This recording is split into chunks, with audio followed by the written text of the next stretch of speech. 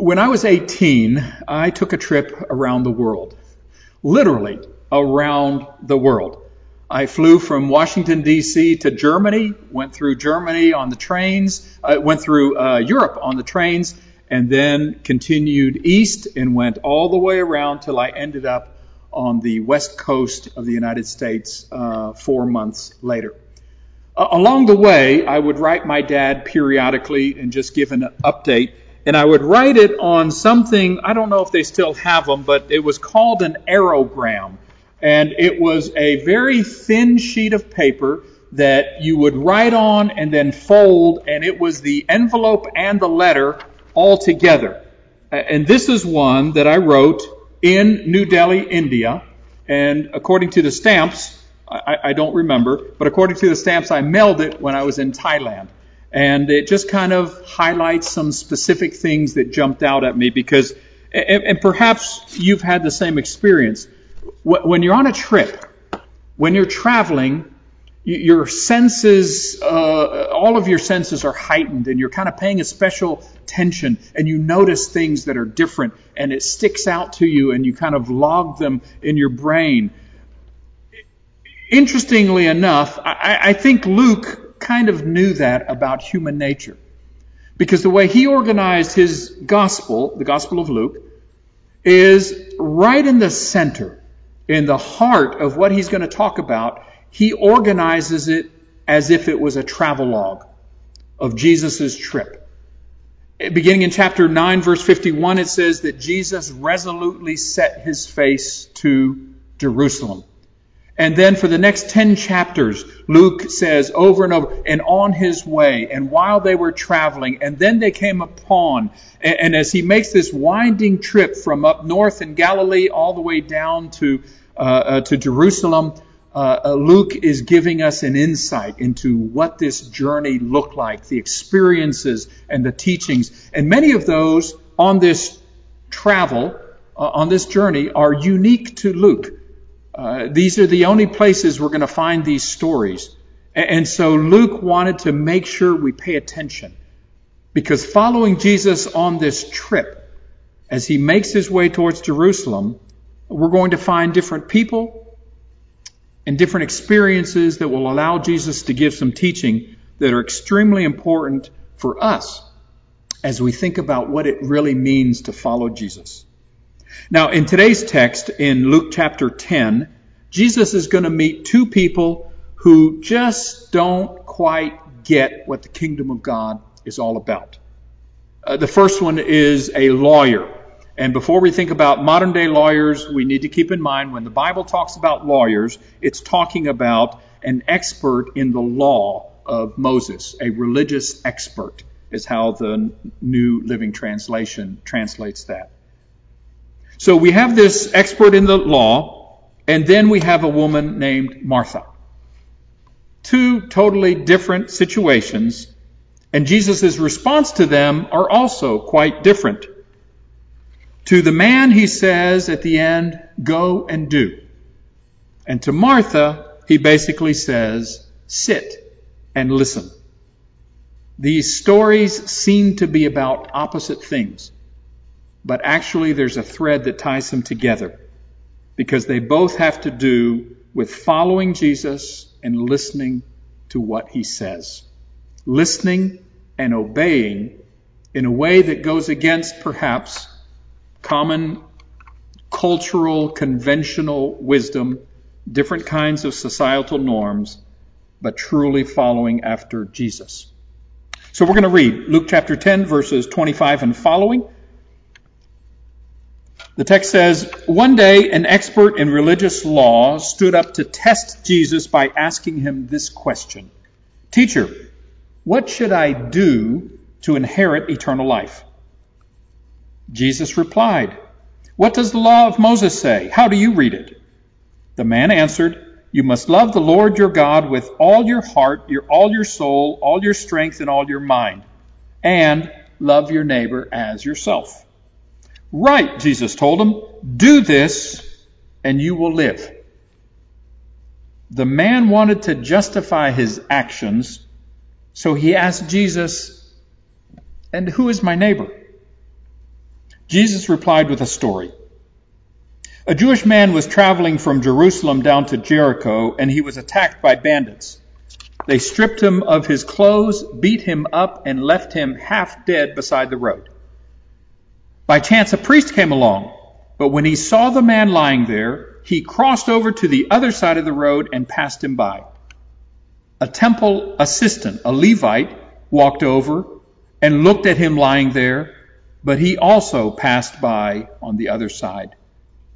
Then a despised Samaritan came along, and when he saw the man, he felt compassion for him. Going over to him, the Samaritan soothed his wounds with olive oil and wine and bandaged them. Then he put the man on his own donkey and took him to an inn where he took care of him. The next day he handed the innkeeper 2 silver coins, telling him, "Take care of this man. If his bill runs higher than this, I'll pay you the next time I'm here." Now, which of these 3 would you say was a neighbor to the man who was attacked by bandits? Jesus asked. The religious expert replied, the one who showed him mercy. Then Jesus said, "Yes, now go and do the same." As Jesus and the disciples continued on their way to Jerusalem, they came to a certain village where a woman named Martha welcomed him into her home. Her sister Mary sat at the Lord's feet, listening to what he taught. But Martha was distracted by the big dinner she was preparing. She came to Jesus and said, "Lord, doesn't it seem unfair to you that my sister just sits here while I do all the work? Tell her to come and help me." But the Lord said to her, "Martha, Martha, Martha." Well, actually the text says, "My dear Martha, you are worried and upset over all these details. There's only one thing worth being concerned about. Mary has discovered it, and it will not be taken away from her." These stories are so familiar to us that they have become a part of our culture. I mean, we have Good Samaritan hospitals and clinics, and we have Good Samaritan laws that protect people that stop and try and help out. And sometimes with stories that are so familiar that we know how it goes, it's hard to hear them and hard to allow them to kind of get to us and have that same kind of an impact. But we're going to give it a try. Beginning with the Good Samaritan, the lawyer, the religious expert, asks Jesus 2 questions. The first question seems innocent enough. What do I need to do to inherit eternal life? But Luke tells us it was a test. That this religious expert was trying to test Jesus and trip him up with this question. And I guess part of it is because the religious expert is combining doing something with inheriting something. Typically, to get an inheritance, especially a spiritual inheritance like this, eternal life, you really didn't have to do anything. What Jews understood and believed that in order to inherit eternal life, one simply had to be born into the right family, the family of Abraham. And if you were a descendant of Abraham, upon birth you automatically were an heir to the throne or to the riches that Abraham's blessings would offer. And the reason it was a trap for Jesus is because Jesus hasn't been sticking to just helping out people who were descendants of Abraham. Jesus has given God's blessings to Jews and Gentiles, to those accepted by society and those who were outside of those norms. If Jesus would have given the traditional answer, he would be admitting that his ministry was only for the house of Israel. And all of the things that he had done, like when he healed the Roman centurion's child, all of that would have been cast aside. But Jesus doesn't answer. He responds with a question about what does the religious expert read in the law of Moses. He asked this question, and it kind of begins to unsettle the religious expert a little bit. He says, okay, you're such a smart guy. You studied the law. What does the law say that you should do to inherit eternal life? Now, the religious expert answers correctly. He says, love God and love your neighbor. We've discovered, I say we, scientists have discovered, archaeologists and others have discovered different writings that have combined loving God and loving neighbor as what God expects before Jesus even said it as the greatest command. It was already common knowledge in early first century Palestine. And so the religious leader answers correctly, but he's feeling threatened somehow. The ground has shifted. He's not the one in control asking the questions. And so the text tells us he wants to justify himself. Evidently, as he's thought about what does it mean to love your neighbor, he's thinking about perhaps people that he's helped and who his neighbors were. But now he finds Jesus on the road in a different kind of a context, and Jesus has been helping people that aren't neighbors. He's been helping non-neighbors. And so he's not sure what Jesus is thinking, so he says, who is my neighbor? Surely Jesus can't mean that everybody's my neighbor. That would be ludicrous. But Jesus uses a parable to disarm him. You know, the stories that Jesus tells in parables were to try and help people lower their defenses so that the message of truth could get in. If he would have told this man, well, what you need to do is, if you see a Samaritan lying in a ditch, you need to help him. He's your neighbor. Well, that would have just gone right over the religious expert's head. He would have closed his heart, and then it would have been over. But I think what Jesus wants to do is to help this religious expert get past some of those initial prejudices. And so rather than trying to imagine, are you like a priest, or are you like a Levite, or are you like the Samaritan, I think where Jesus wants this religious expert to see himself is in the ditch. A certain man. And the New Living Translation adds a Jewish man. He was most certainly a Jewish man. Could have been anyone like even a religious expert. And there he is by the side of the road, and here comes the priest. Surely the priest will stop because I'm one of his. I'm one of his group. I'm one of his neighbors. But the priest didn't recognize him. Perhaps because he was nude, or just with his inner garments, perhaps because he was unconscious. The text doesn't tell us why, but he crossed over. The Levite, the temple employee or administrator, the temple attendant, did the same thing. They were probably too concerned about either not fulfilling their duty in the temple, or contaminating themselves and having to quarantine themselves for a while, or perhaps they were afraid that they were going to fall into a scam, and so they didn't want to get taken or taken advantage of. But now you're this half-dead, beaten, robbed person in the ditch. And who comes along? The person you most despise. It's hard to capture the level of disdain that Jews had for Samaritans. It goes beyond a lot of what we might see in today's world. But Samaritans were half-breeds, and they were half-breeds in a purebred culture. Samaritans were traitorous religious heretics. They only accepted a small part of the Bible, the Hebrew Bible. And now Jesus has made this Samaritan the hero, the one who does good. The religious expert, I'm sure, is feeling uncomfortable. Would he allow himself to be helped by a Samaritan? Would he accept that help? Or would he say, over my dead body? Which could have happened, realistically.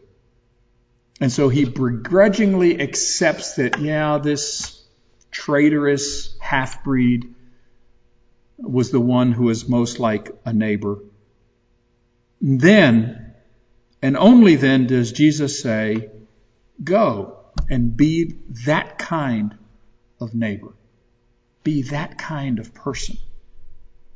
So the moral of the story isn't that we should imitate the Samaritan because we're good people and that's what good people do. That's not really the point. It is much broader and deeper than that. I think it has a lot to do with you can't really begin to get this message until you see yourself as someone who has been rescued and saved. And only when you have experienced that compassion will you start to look with compassion towards other people. The way of life that leads to eternal life, which is what the religious expert wanted to know about, that way of life means helping and sometimes being helped, because that's what following Jesus looks like. It means accepting help from people that you perhaps would never talk to in your real life. It means helping people that you traditionally would never even give a second glance. And what Jesus is calling all of us to do is to break out of these maddening stereotypes that we've used for so long to justify why we don't help certain people. They're not one of us.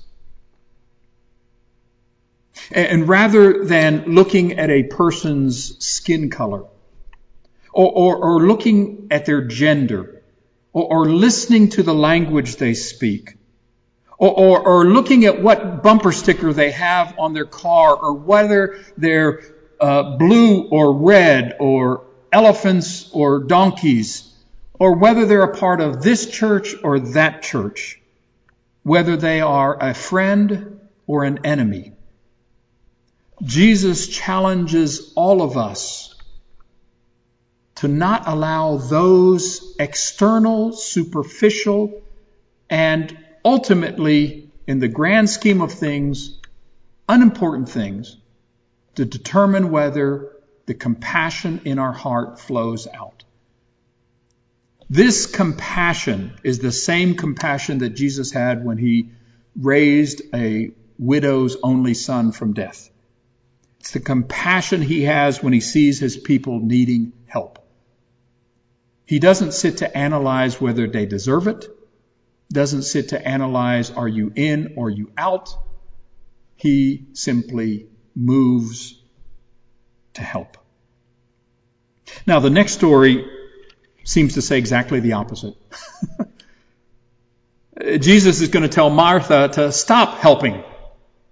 I mean, Martha was just doing what society and tradition expected from her. When you have a guest come to your home, you show hospitality.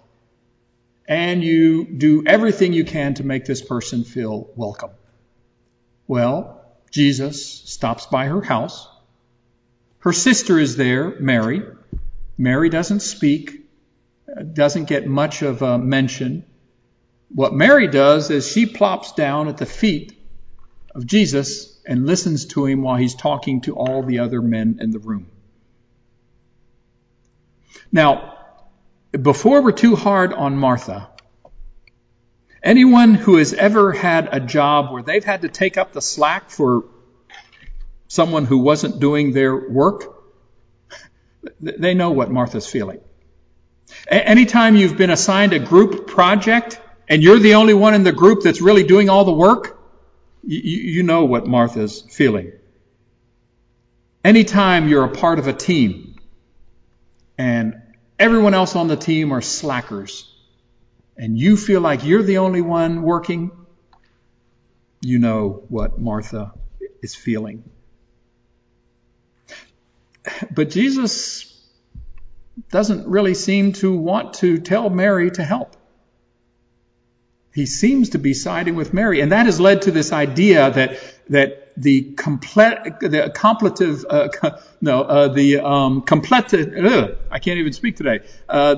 contemplative life is better than the working hard life. It's better to sit and do nothing than to be hyperactive. But that's not the point here at all. That's not the point at all. Martha complains, Lord, don't you care? And Jesus kind of says, yeah, no, not really. Not really. I want to think that he's smiling when he's talking to Martha. She's probably got her hair frazzled. She's sweating. She's got dough up her sleeves, and she's just frantically trying to get everything ready. And he says, Martha, dear friend, you are worried and distracted by so many things. So when Jesus talks to Martha, he's not talking to busy, conscientious, hospitable Martha. Jesus is talking to worried and distracted Martha. She's gotten herself in a tizzy over her anxious distraction over the meal. She's focused her frustration on Mary, who's not doing anything, and on Jesus, who's kind of complicit in all this. And Jesus gently calls her to refocus. Hospitality is not about the food. It's about the people. It's about paying attention to the people that you have in front of us. And that's one of the things that I personally appreciate about Jesus' encounters with people on this journey and elsewhere. Whenever he's with someone, he is focused and he is with them. He pays attention to them, whether it's a child or an older person, whether it's a person of his religious heritage or not. Jesus is connecting with Mary. He's also connecting with Martha. He's connecting with this religious expert. Because see, both the religious expert and Martha are kind of focusing on themselves. This is who is my neighbor? What do I need to do to get out of this? And Martha, in her speech, focuses on me, herself. 3 times she says, me, this is my work and no one's helping me. And how come you're doing this to me? A few years ago, Tom Friedman had a column in the op-ed page of the New York Times called The Taxi Driver. He told of taking a cab from Charles de Gaulle Airport to the city of Paris. And during the 1-hour trip, he and the driver had done 6 things. The driver had driven the cab, talked on his cell phone, and watched a video, which kind of freaked out the author. And Friedman had been writing, working on his column on his laptop, and listening to his iPad or iPod. He said there was only one thing we didn't do, and that was to talk to one another. Friedman then goes on to quote Linda Stone, a technologist who had written that the disease of the internet age is continuous, partial attention. Perhaps it's not only the disease of the internet age, maybe it's been around for quite some time. It's hard not to be distracted by details. Even as we're watching this transmission, something might appear on the chat, and it's hard for us not to get distracted by what the chat's saying and who's saying this and who's saying that. Sometimes the level of volume is disturbing and it kind of throws us out of balance. Or maybe there's something in the background or there's a noise. All of those things serve to distract us. And we can't help that. But when we choose to focus on the distractions, we so easily lose focus of who we're with and what are we doing. Both of these stories point to a radical obedience that is necessary for us to truly follow Jesus on this journey. Remember, the goal of his journey is Jerusalem. which will mean his death and his glorification. The parable of the Good Samaritan calls for radical obedience that breaks through cultural, ethnic, and even theological barriers. The story of Martha and Mary calls for a radical obedience to put the relationship we have with God and with others before all of our tasks. And it even allows a woman to become a disciple, to sit at her rabbi's feet, which in first century Judaism was not that common. Two greatest commands: love God and love your neighbor. And here Luke has put these stories side by side to show us what it looks like to be a neighbor who loves truly all people, and also what it looks like to be a follower who focuses on the relationships, not on all the periphery issues. So my goal and my challenge for all of us today, as we go through this week, is to continue to love God and love our neighbor to the point that it raises eyebrows, to the point that it calls questions in, to the point that we ourselves might even feel a little uncomfortable. Because when we feel uncomfortable, when we're doing what God wants, I think we're in good company.